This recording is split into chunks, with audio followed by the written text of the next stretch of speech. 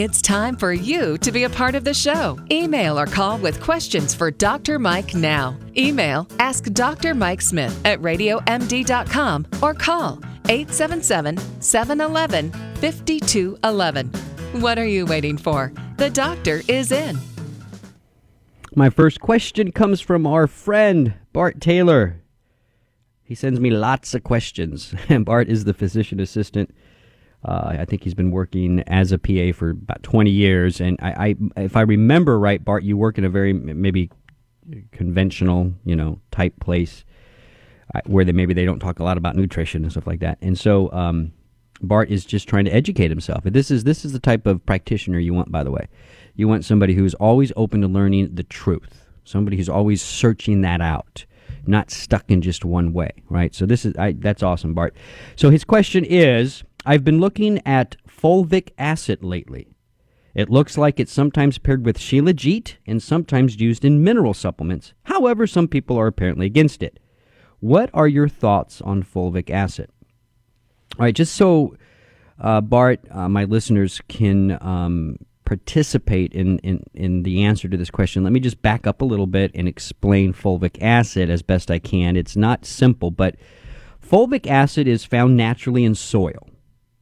It is made, we think, by what are called soil-based bacteria or soil-based organisms. So there are food sources for bacteria in the soil, and when they use the food sources to make energy, they make fulvic acid as a side product that gets dumped into the soil, and we can collect it. Why would we want to do that? Why would somebody want to take fulvic acid? Well, it has a lot of benefits we've learned in the human body. Fulvic acid and by the way, it's hard to classify it, but it ultimately it's an organic electrolyte, and it helps to balance energy and energy reactions in animals and even microorganisms, and it can be used to increase ATP production. It really is kind of seen as a vitality-type nutrient. There was even a story I had read a few years ago, Bart, that I don't remember which group, but some native group from some land, I don't remember where, but they would actually... fulvic acid naturally collects on peat moss, and they would eat the peat moss before they went to war, and it gave them energy. It made them feel good, and they went, and we now know it's the fulvic acid. It's not the peat moss, it's the fulvic acid that was within the peat moss that gave them more ATP, and they were ready to fight. So it has an interesting history. So that's fulvic acid. Soil-based compound. It's kind of like an electrolyte, and it helps the mitochondria in your body make more ATP. And even another little side note. I think most of my listeners are familiar with CoQ10, ubiquinol CoQ10. Awesome.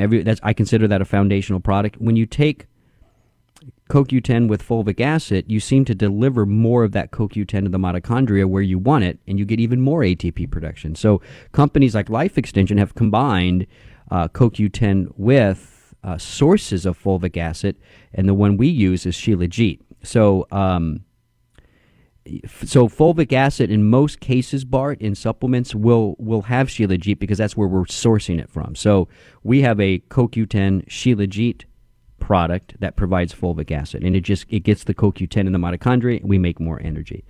So what are my thoughts on it? I think it's good. I hear you say some people are apparently against it. I'd have to investigate what they're saying, why they're saying that, but there's no indication that fulvic acid is dangerous.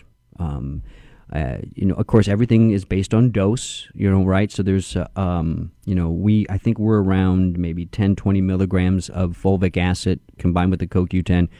And that seems to be perfectly safe. It gives you more energy, delivers the CoQ10 to the mitochondria. So that's going to enhance the CoQ10, the ATP production even more. I like it. I mean, from a longevity perspective, Bart, when you look at one of the leading theories of aging is mitochondrial decay, loss of energy production. And so anything we can do as we get older to support mitochondrial health, ATP production, those are all good things. So CoQ10, D-ribose, carnitine, AMPK activators, like metformin, which is a prescription drug, fulvic acid. All these things are wonderful because they help your cells to make more energy. And when a cell has more energy, it functions better. It can keep itself clean. It can do its job. I like it. I don't know what else to say. It's a good product. Okay.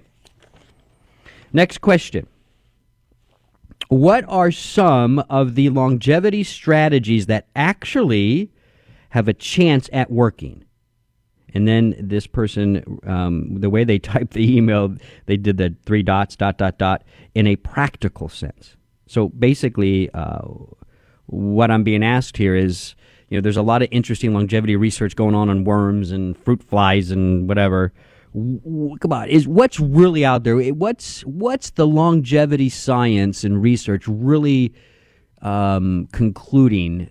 What's it really showing that we can apply in our daily lives right now to help us live longer? Well, I think personally, you could do a whole seminar answering this question. But I think there's 3 longevity strategies that have the most potential for really impacting human longevity. Now, and these aren't necessarily practical right now, but I think they will be pretty soon. One is stem cell therapy.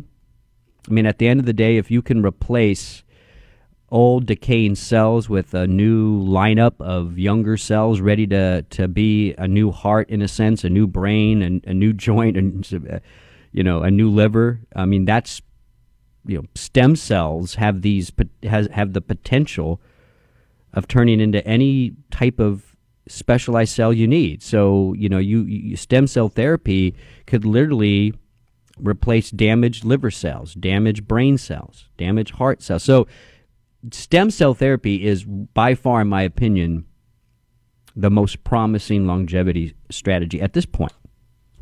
And I do think it will be practical soon.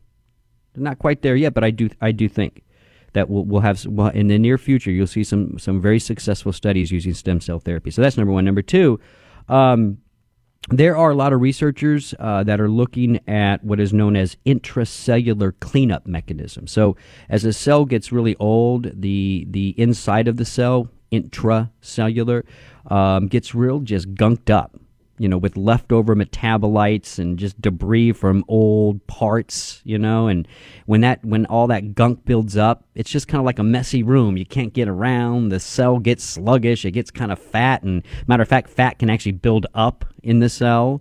You get little fatty droplets and stuff. So there's a lot of researchers who are looking at not just doing stem cell therapy, but actually helping the cells right now clean that stuff up so they can function better. I think there's a real practical way to do that right now, and that's with certain extracts or a prescription drug called metformin that can activate an enzyme called AMPK. I've talked about that on the show. AMPK is an enzyme that helps to clean up cells. So there's research looking at intracellular cleanup that I think will be very practical in the near future, and even maybe so right now. And then the last one is mitochondrial therapies. Again, one of the leading theories of aging. Loss of energy production, loss of mitochondrial decay. You'll see it in the literature written in different ways. So a lot of researchers, a lot of longevity researchers looking at ways to improve mitochondrial health. Remember, those are the powerhouses of the cell. That's where the ATP is made in the cell. So the more mitochondria you have, the more youthful mitochondria you have, the more energetic mitochondria you have, the more ATP you make, the more energy you have, the better the cell functions. And so lots of researchers are looking at ways to make the mitochondria healthier. So that's stem cells, intracellular cleanup, and mitochondrial therapies. Those 3, I think, are the near future practical longevity strategies. This is Healthy Talk on Radio MD. I'm Dr. Mike. Stay well.